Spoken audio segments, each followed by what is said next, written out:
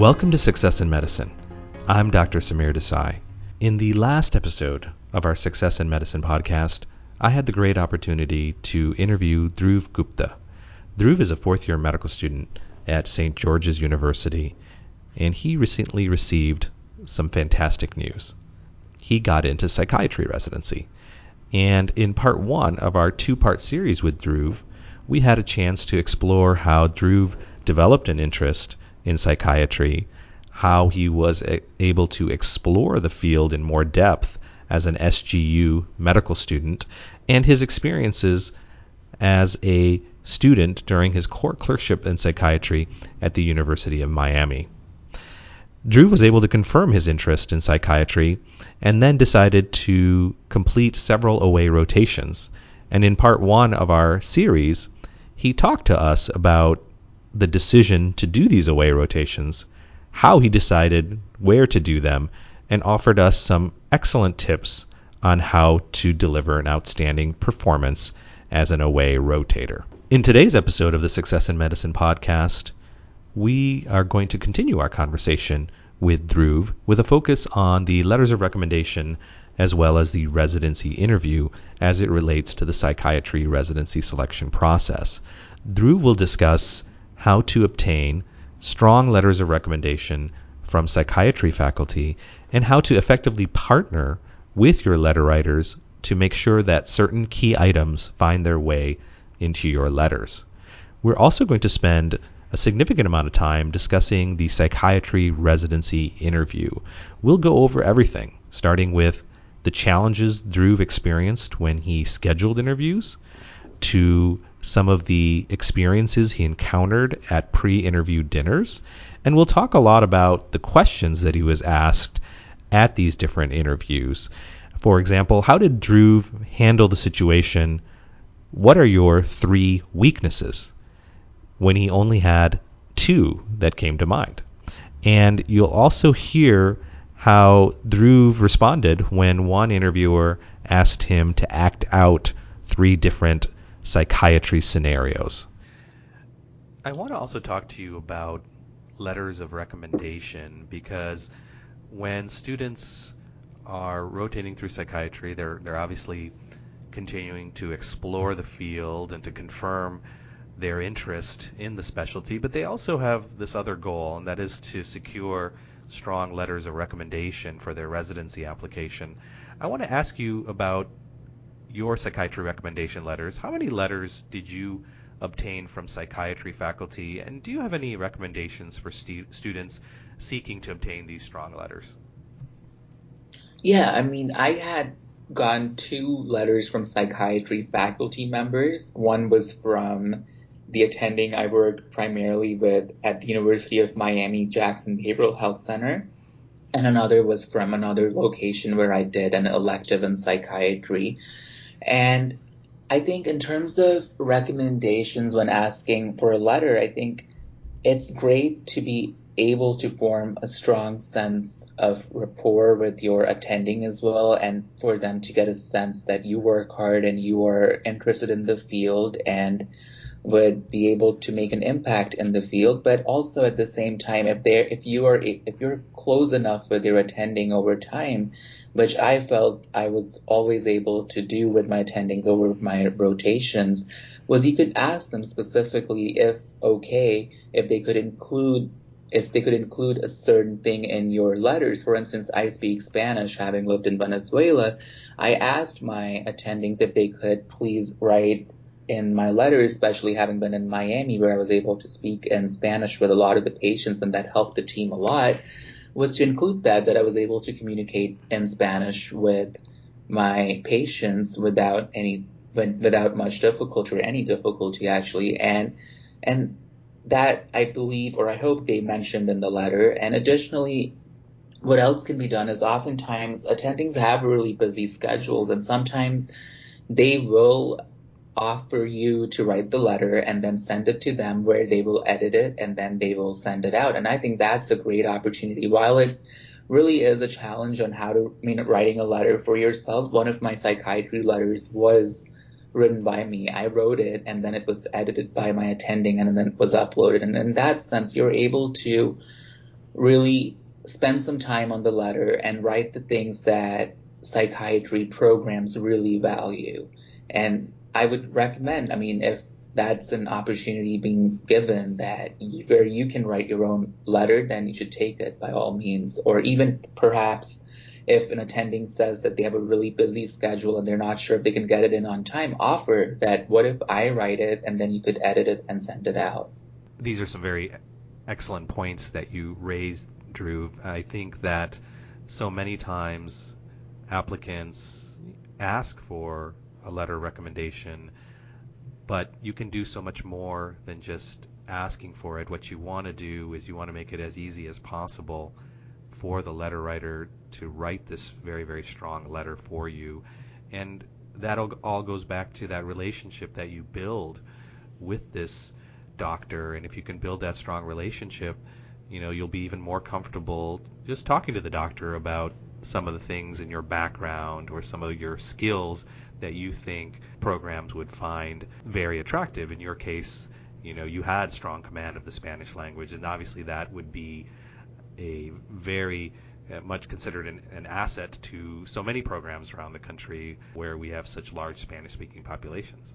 Yeah, and I think that really did help me. I think even over my away rotations, that was noted that I was able to speak without any difficulty in Spanish and interview patients in that, and that was valued. So I feel almost every applicant has something unique or something that they can ask an attending to bring about in their letter, or perhaps also when you request a letter, for instance, you can have a brand phrase where if you were to be described in a few words, what would you be? And I can't remember exactly what I had said for mine, but I think went along the lines of being a hard worker, being a leader, and being dedicated. And ask that to relate in your letter as well, because if all your application or if all your letters can relate that point, that goes far ways in showing that different people across your letters or your application are consistently saying that this person is hardworking, diligent, and displays leadership qualities as well. I want to talk now about the application, and it can be so difficult to decide where to send your application. There are so many different psychiatry residency programs. How did you decide where to apply? I think in terms of being a Caribbean student, an international medical graduate, and a non-U.S. citizen as well, we advise at SGU to go ahead and apply to as many programs as possible, oftentimes up to 300 programs. Some students apply to well more than that. And when I came to the list of psychiatry, I think there were maybe a little over 200 programs that were available to apply to. And being an IMG and also non-U.S. citizen, as I mentioned, I went ahead and applied to most of the programs with the exception of a few, in the sense where I researched all the programs I was going to apply to. And the way I did that was by going on to a website called FRIDA, which has all of the programs listed and provides an introduction to the program, and you can go to their websites after programs, individual websites, and look more. And what I looked for was if I did not meet the score cutoff or the minimum score requirement for that program to apply for, then I would not apply to that program. Another thing I looked at was, well, because I would need a visa, if they do not sponsor any visas, then again, I would not apply to that program. And sometimes gathering this information means looking at FRIDA's website, emailing the program directors, or calling them directly and asking them, or asking the program coordinator. Aside from the logistics aspect, I also looked at areas in psychiatry that I'm interested in. I mentioned that I loved my internal medicine rotation as well, and I came across over my research that there are about a dozen programs in the nation that are combined medicine and psychiatry. And I really felt that would be a great field to apply for as well, given my interest in both fields, and it helps provide more holistic care to patients. So I went ahead and applied to medicine and psychiatry programs as well. There are also family medicine and psychiatry programs as well that applicants can consider applying to if they are interested in both family and in psychiatry. So it was just being able to go through this process of needing to apply to as many programs as I could, but also to make sure that the programs I was applying to do align with my interest in one way or another. So after applicants submit the residency application, it can be hard to wait. You know, you have to play that waiting game where you're checking every day, have I gotten an interview? When did you receive your first psychiatry residency interview? I actually happened to submit my residency application 2 weeks after the first day you can submit your residency applications, I believe, which was September 15th. And that was because when I was in Miami getting ready to take my Step 2 exam, Step 2 CK, Hurricane Irma came down on us and we had to pack up and evacuate, and that somehow delayed the application process slightly. But nonetheless, I believe I received my first interview just a couple days after I had submitted my application, which I was pleasantly surprised to have received because I was obviously worried because of what we've been told that everybody should submit their applications on the first day that they're able to. But I made sure that I took the time to fill out my application to my best ability, and I got my interview, as I mentioned, a few days after submitting it, and I immediately accepted it. And yeah, I mean, it was the interview at the program was wonderful as well. Did you have any challenges with scheduling your interviews? In terms of scheduling interviews, I think the only difficulty I had at times was sometimes we had to reply back, although ERAS has an email system that of its own. Oftentimes the communication would take place through ERAS. Some programs required that we emailed at a different email, and at other times they required that we email back through the ERAS system. So it was needing to make sure that it was replying back from the right place. And also a lot of times when we got these emails, we were with patients, or I was with patients during my clinical rotations, and that's difficult to step aside from a patient interview to reply. But right after I would be done, I would just ask our attendings that I just got an invitation, can I step aside to reply? And most of them were very, very understanding to that. So really, as long as you're able to reply back as soon as possible so that you're able to secure your spot, you should be fine. I think there wasn't any other challenge besides that. Did you attend any pre-interview dinners? And if so, what were these events like? I actually attended a number of pre-interview dinners. Most of the interviews I had actually had a pre-interview dinner the night before. And really, I mean, although all of the emails that we got for the pre-interview dinners stated this is a very social, a very casual event where we want you to be comfortable asking us any questions and just get to know the program better. The residents that attended the dinners, they were assessing the caliber of the applicants they would be interviewing the next day. So it's important to make sure that although they say be casual, ask anything you'd like to, that you are actually asking the right questions and presenting yourself in the right manner. And dinners, sometimes they would ask us questions regarding why psychiatry, why are you interested in the program, and at other times there was no such question till the interview day itself, but it was just about asking what the area is like, or what are the unique features of the program. And it was a great opportunity to gather information about the program prior to the interview from the residents, and then the following day bring it up on interviews, mentioning I spoke to Dr. Smith last night and he mentioned that the program has a great outreach program which particularly aligns with my own goals of serving patients in a community-based setting. And in that sense, it was a great avenue to gather a lot of information and also get to know the residents a little bit ahead of time as well.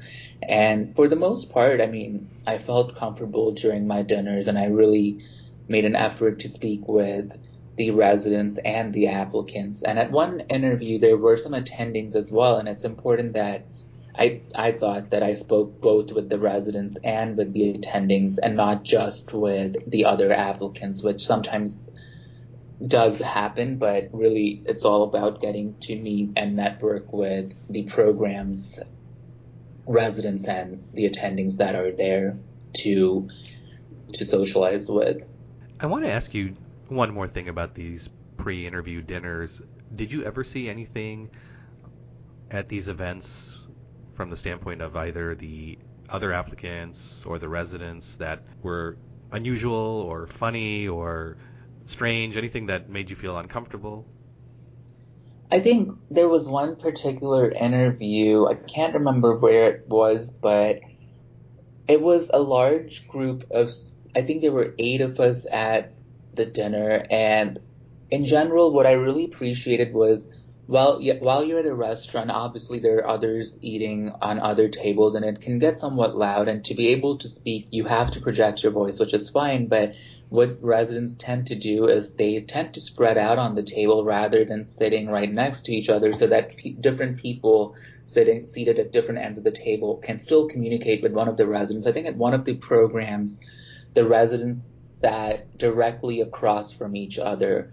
And so essentially the people around them in the center of the table were able to speak and communicate with them, but those on closer to the ends of the table had a harder time communicating with them because they were positioned in a way where they were hard to reach. And I'm sure it was unintentional, but it was just one of the challenges that I had during that particular interview where I had to I felt like it was reaching across the table to speak with a resident or to get to know them better. And another thing that I found somewhat amusing of one of my interviews was there was an applicant who most of these meals, actually all of the meals are paid for. They're free, and even the beverages you order, even that beverages that are ordered, they're paid for as well at most times. Is that just because the meal is paid for doesn't mean that you should order whatever you want. I had an instance. I think there was an applicant who I think had ordered a bit too much of the food, and after finishing his food, he went around and ate leftovers from others as well, and it just came off somewhat comical. And I'm not sure if that's something that you should do at an interview dinner or not, but to me it just felt like maybe it shouldn't have been done. And they weren't his friends, right? It wasn't his buddy that he was eating off of. It was No, it was just people we were all meeting for the first time, even like leftovers from plates of residents. And it was actually at my very first interview, at my very first pre-interview dinner as well. And yes, the food was great and the restaurant was nice, but I wouldn't have done that because although it's a casual dinner, I feel we are being assessed as applicants, and I'm not sure what sort of a message that relays. And I'm not sure, but if I'm not mistaken, he may have actually ordered another entree to bring back with him as well for the following day. well, that's an amusing story. That's one that I haven't heard from other people, so it's one to file away for sure.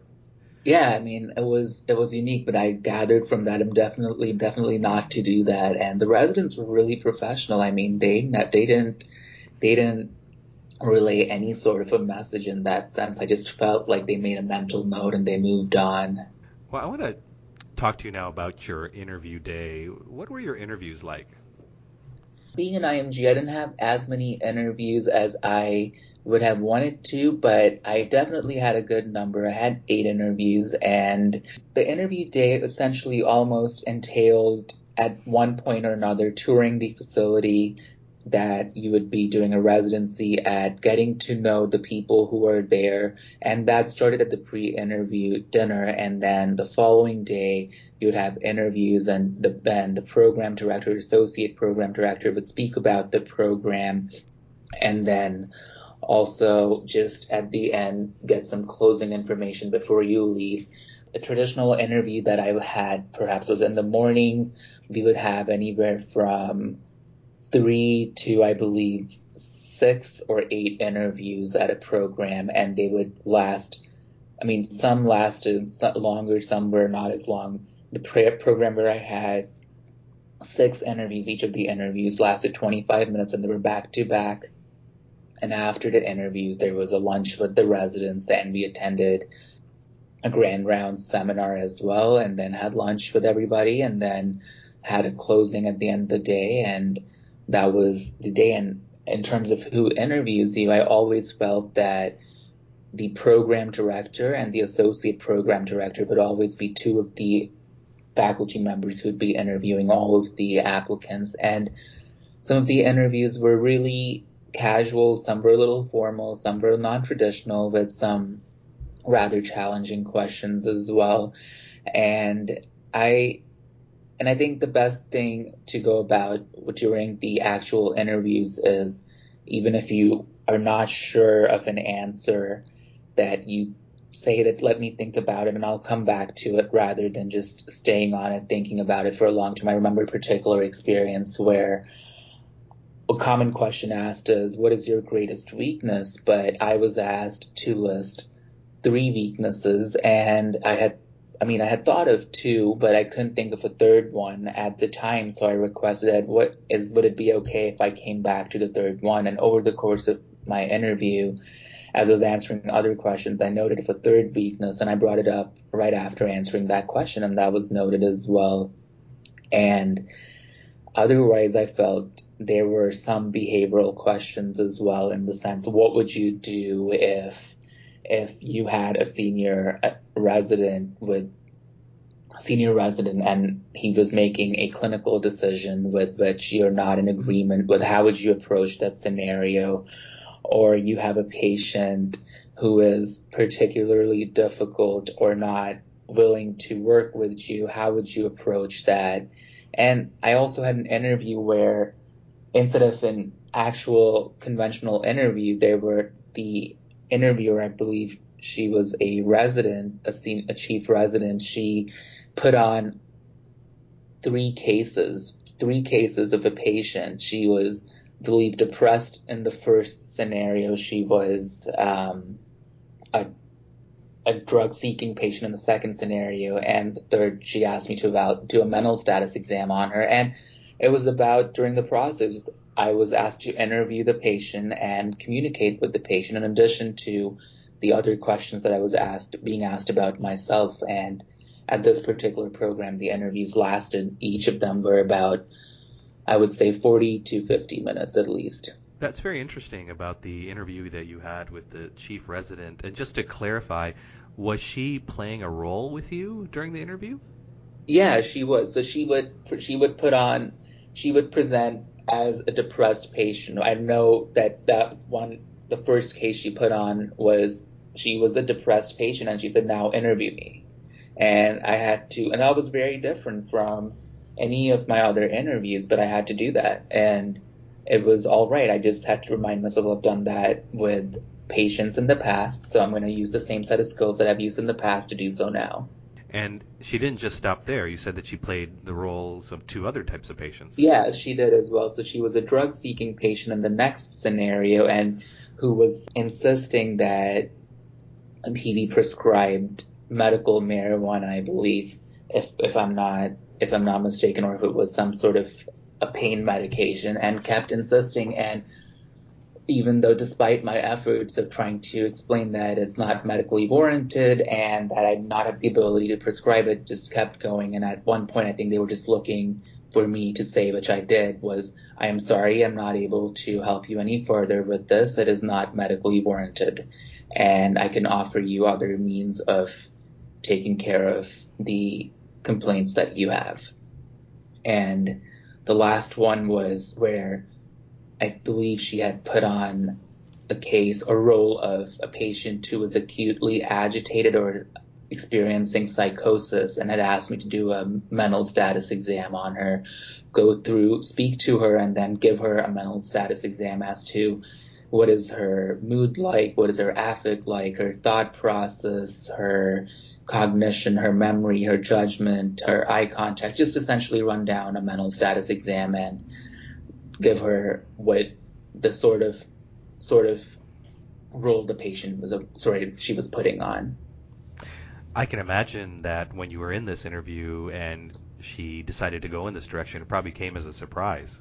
Oh yeah, it definitely did, because this was my last interview as well, and it was the last program I was interviewing at, and I think it was my second or third interview that day, and I definitely did not expect that in any means. But it came at me, and I mean, I just did the best I could. At the end, she actually offered feedback at the end of each of the scenarios, letting me know what I did well and what I could do better on as well. So it wasn't just taking in what I was doing.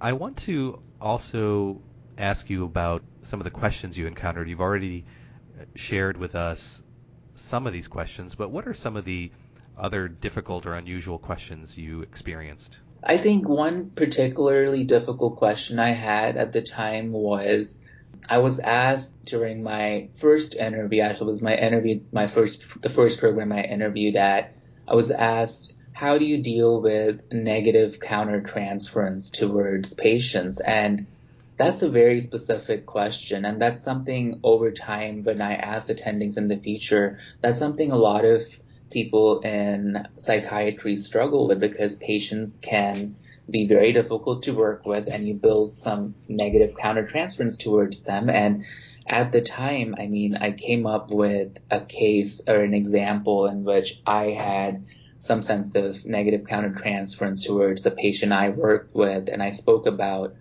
how I dealt with that situation. I think that, and then I prepared after that interview how I would answer this question better if it comes up again. So whenever I had a difficult question, as soon as I could after the interview process, I wrote it down and then developed a better answer for it. Another place I think I was asked, what is your favorite spirit animal? And honestly, I didn't know what a spirit animal is. I didn't know what it was at that point. So I just answered stating very honestly, I'm not sure what a spirit animal is, but I really do like dogs and hope to have a dog at some point in my life. And that was another question, just because I didn't know what a spirit animal is. And thinking of other difficult questions, I already mentioned being asked to list 3 weaknesses rather than one that was asked at other programs. And yeah, I think those are some of the more difficult questions that I had encountered that I could think of right now. I think another one I believe was just the situation where I was asked, how would you approach working with a resident who is, or a senior resident who's making a decision that you do not agree with? Or would you reach out to your attending, or would you speak to the resident first, or how would you go about doing that?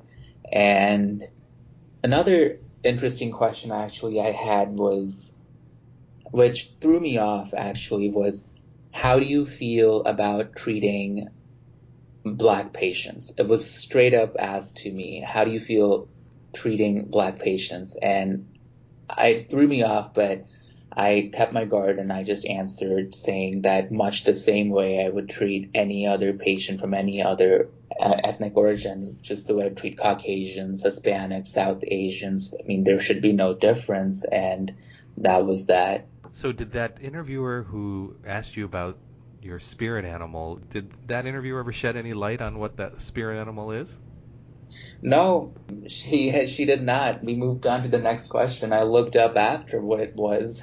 And what did you find out about spirit animals? But like, it's the animal that you feel closest to or you align most with. I think that's the sense that I got when I looked it up, which I felt in that sense, if I said I really do like dogs or I can associate with them, it's in the sense in one way or another, I did answer her question, I suppose.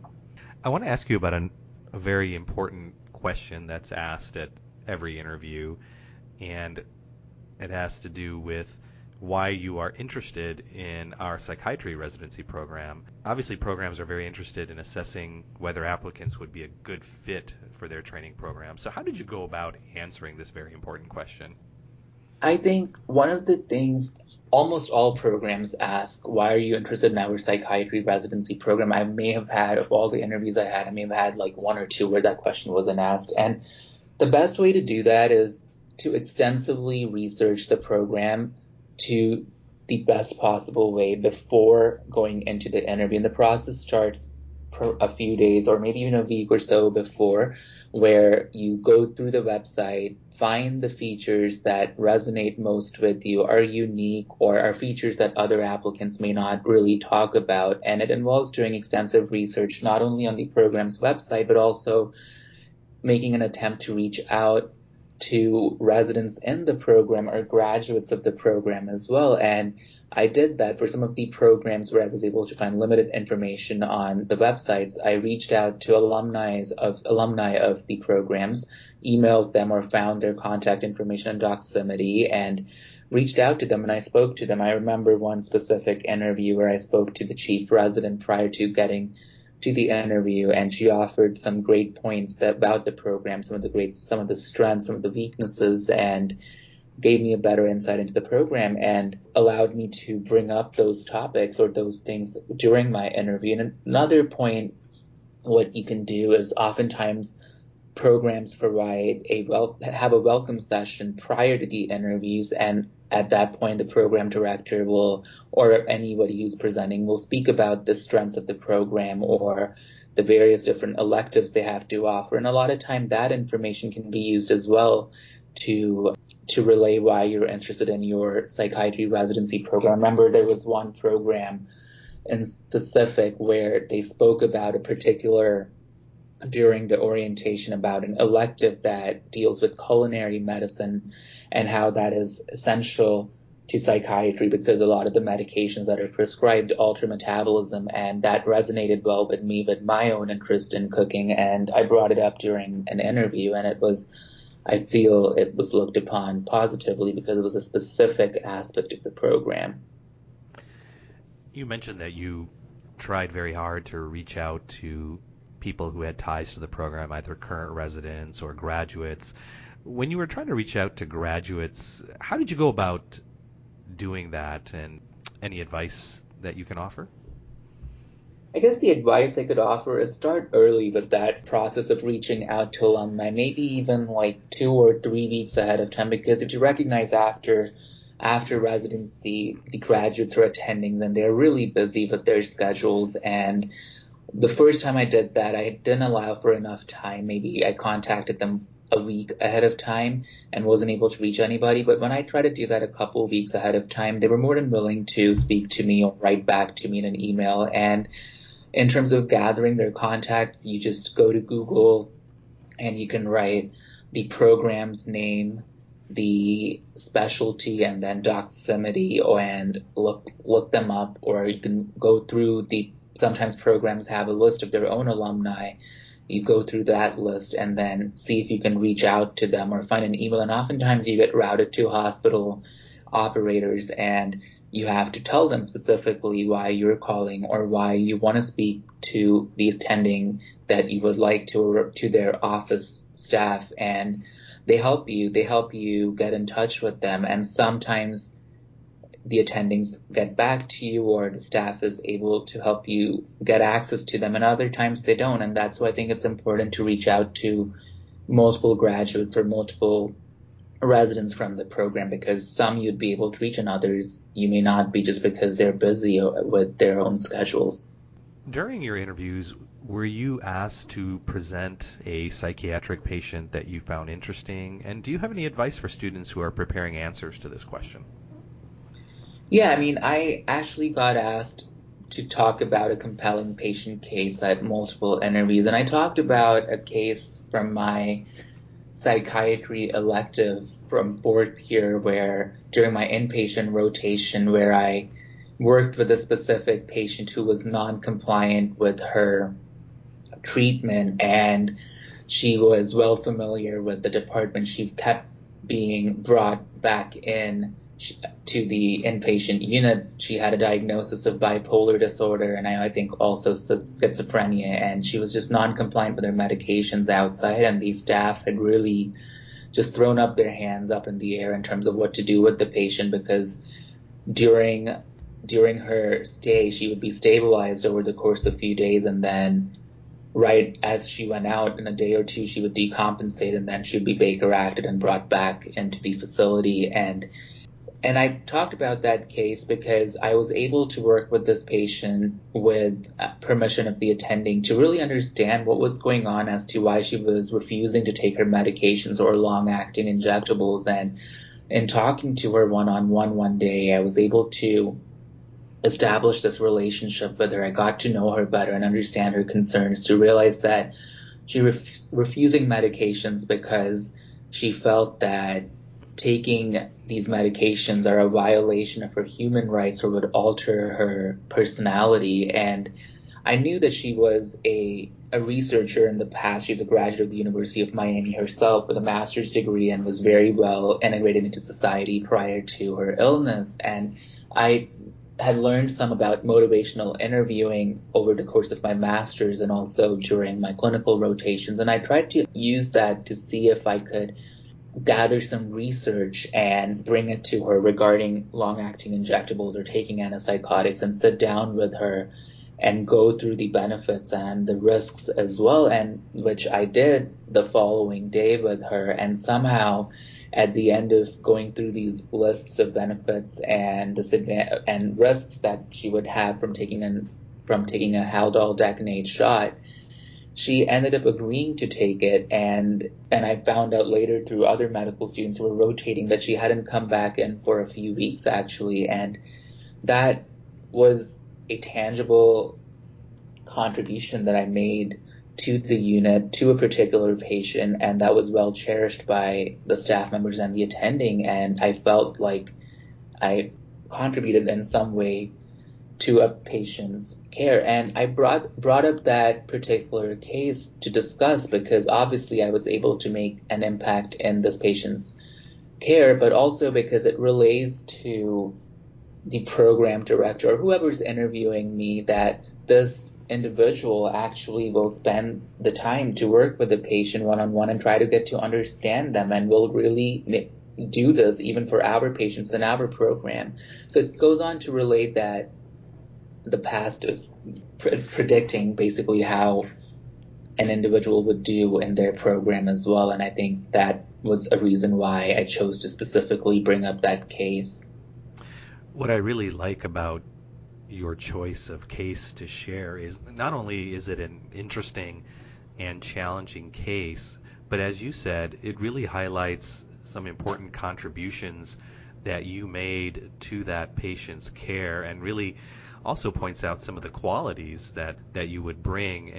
And when you're discussing a case like that and incorporating that into your answer, it really feels to the interviewer like that's what you would do for them. And that's what's so nice about the approach that you took. Yeah, and I think that's one of the reasons why I really brought up that case. And I also let them have a look inside of my mind as to my thought process as well. Like I spoke to them about what I was thinking through the process to really let them know what my motivation myself was, or what my goals were in terms of being able to work with this particular patient and to help her, and that I had a genuine interest in her case. Dhruv, you're someone who has done a lot of research in the field. That goes all the way back to your undergraduate years. I want to ask you if programs inquired about your past research, and also ask you what advice you would offer to students on how to answer questions about their research. I had a few programs that asked me about my research, most certainly, and the way I presented it was in a similar way I spoke about my research earlier on, and oftentimes they wanted to see whether or not I'd be interested in pursuing research in the future as well. And I somehow tried to tie my research experiences with a particular faculty member's research interests in the program. And that I did by looking up the type of research faculty members were involved in at their program, and also perhaps looking up on PubMed or just doing a Google Scholar search on that attending's recent publications. And once you do that, you're able to tie it in. And really, I know that, for instance, at program, I talked about my work with synthetic opioids and work and trying to see how opioids could be synthesized or the decreased abuse potential. And I know that there was another faculty member at the program who worked with opioids, and I mentioned at the end of it, I know that Dr. Jones is also involved here in the program with opioids, and I would love to be able to have an opportunity to work with her and further my knowledge in this field and see how I could further my own interests in this area. So I think it's important to whatever you're discussing at the end to tie it back to the program in some way or another. And in terms of being able to offer any advice to students who are asked about their research, I think just talk about it genuinely, and I think it's important to discuss not only what you did, but what sort of an impact did it have on you? What did you learn from that experience? What skills did you gather from it? And what sort of knowledge that you gathered that you previously did not have? For instance, my own work on my honors thesis introduced me how to write IRBs, how to statistically analyze data, and those are skills that are essential, especially if in a residency program you'd be gathering data and you'd be analyzing and producing results. So always emphasize the skills you have gathered and somehow in one way or another, if at all possible, bring it back to the program and to their own activities or other research experiences that are taking place there. At some point in the interview, the interviewer will invite the applicant to ask questions. Do you have any tips on what applicants can ask?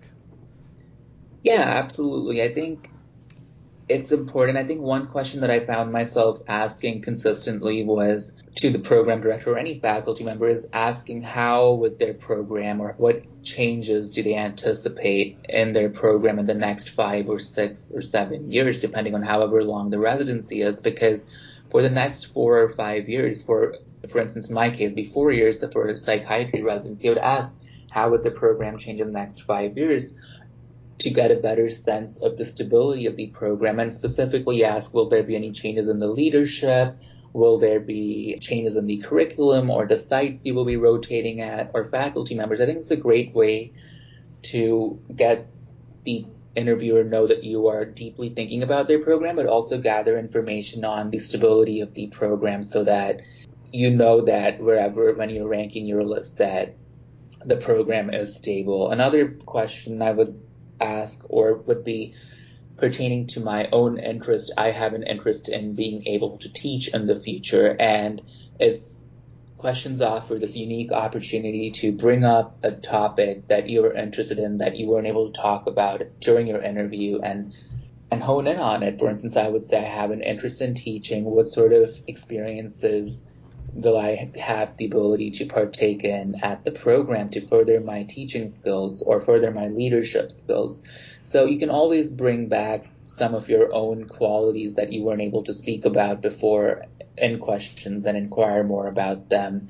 And always have a good number of questions ready. Sometimes at the end of interviews, there was very limited time to ask questions. So we only time for 1 or 2 questions. But at other times, I have had interviewers who opened up with, do you have any questions for me right away? And I would ask one question and then, all right, do you have another question? And then they would ask, do you have another question? And then do you have another question? So it went going down. So, I mean, it's wise to have at least a good 8 to 10 questions prepared. I think that this particular interview, after the 4th question that I asked and they answered back, we proceeded on with the interview at that point. So questions don't necessarily happen at the end of the interview. It can happen at the very start as well as per my experience. Drew, any final recommendations for students interested in psychiatry as a career? I think psychiatry is a great field and it's had a lot of different branches. I think students who are interested in psychiatry should really make an effort to explore the different branches as well by doing electives in the field. I think that offers further insight into whether or not they actually want to go into psychiatry, and also as to which of these branches would they be more interested in the long term. I think that's really important. Also, like I mentioned in my own case, if the applicant's an IMG or a non-US citizen, and it is thereby harder to get a residency position, to go ahead and schedule some away rotations as well at a site where their students from their school have matched it previously, and then put in their best effort there and make a good positive impression there, as that can go far ways in terms of securing you a spot. In psychiatry, I think one thing I should have mentioned was be able to express yourself very, very well, because communication is something that all programs, I feel, really emphasize, not only how you communicate verbally, but also in terms of writing. I had a number of interviews where I was asked to write. There were responses that we had to write to, one where we were given a prompt and 3 pages to write on. So be prepared to write as well. And in terms of as far as your personal statements go, just the ability to write, because we're writing a lot of patient notes and they have to be thorough. Just prepare a solid personal statement without any sort of grammatical errors. That is highly valued, I believe, in psych as well. Dhruv, thank you so much for this fantastic information that you've shared with us. And I am sure that all of this information is going to be very, very helpful for those students out there that are considering a career in the field, as well as those students who have decided that psychiatry is their calling, are embarking on this process of applying and interviewing for residency positions. And I want to end by just sharing your good news, because you recently received some good news. Yeah, I actually did. After my first away rotation at Elmhurst Hospital, I interviewed there, and the day after I interviewed, I was actually offered a position there to join their residency program, and I accepted it. And I think my month-long away rotation in their psychiatry emergency room and their CPAP really made an impact in terms of me being able to get that position, where some of the attendings I worked with wrote a letter to the program director without me asking them, recommending me. And also, I accepted the position because I absolutely enjoyed being there. They have a great diversity of patients, and I felt the people I worked with were incredibly approachable, and the program and the faculty members there are willing to work with residents to help them achieve their personal interests and professional goals. Congratulations to you, and thank you again for this very, very eye-opening information about psychiatry. And I would love to have you back on the Success in Medicine podcast in the future. Thank you so much, Dr. Desai. Thank you for having me, and thank you for wishing me. And I would love to be back on another episode. And if anyone has any further questions, I'd be happy to reply to those as well. Thank you again. Best of luck, Dhruv. Take care. Thank you, Dr. Desai. This brings to an end our 2-part podcast series with Dhruv Gupta about getting into psychiatry. You'll also want to check out the psychiatry residency page of our website, where we go over other recommendations for success. You can access that at thesuccessfulmatch.com. And as another reminder, we also have over 150 pages of detailed interview preparation in our book, The Successful Match 2017. Thank you for joining us today. Until next time, I'm Dr. Samir Desai.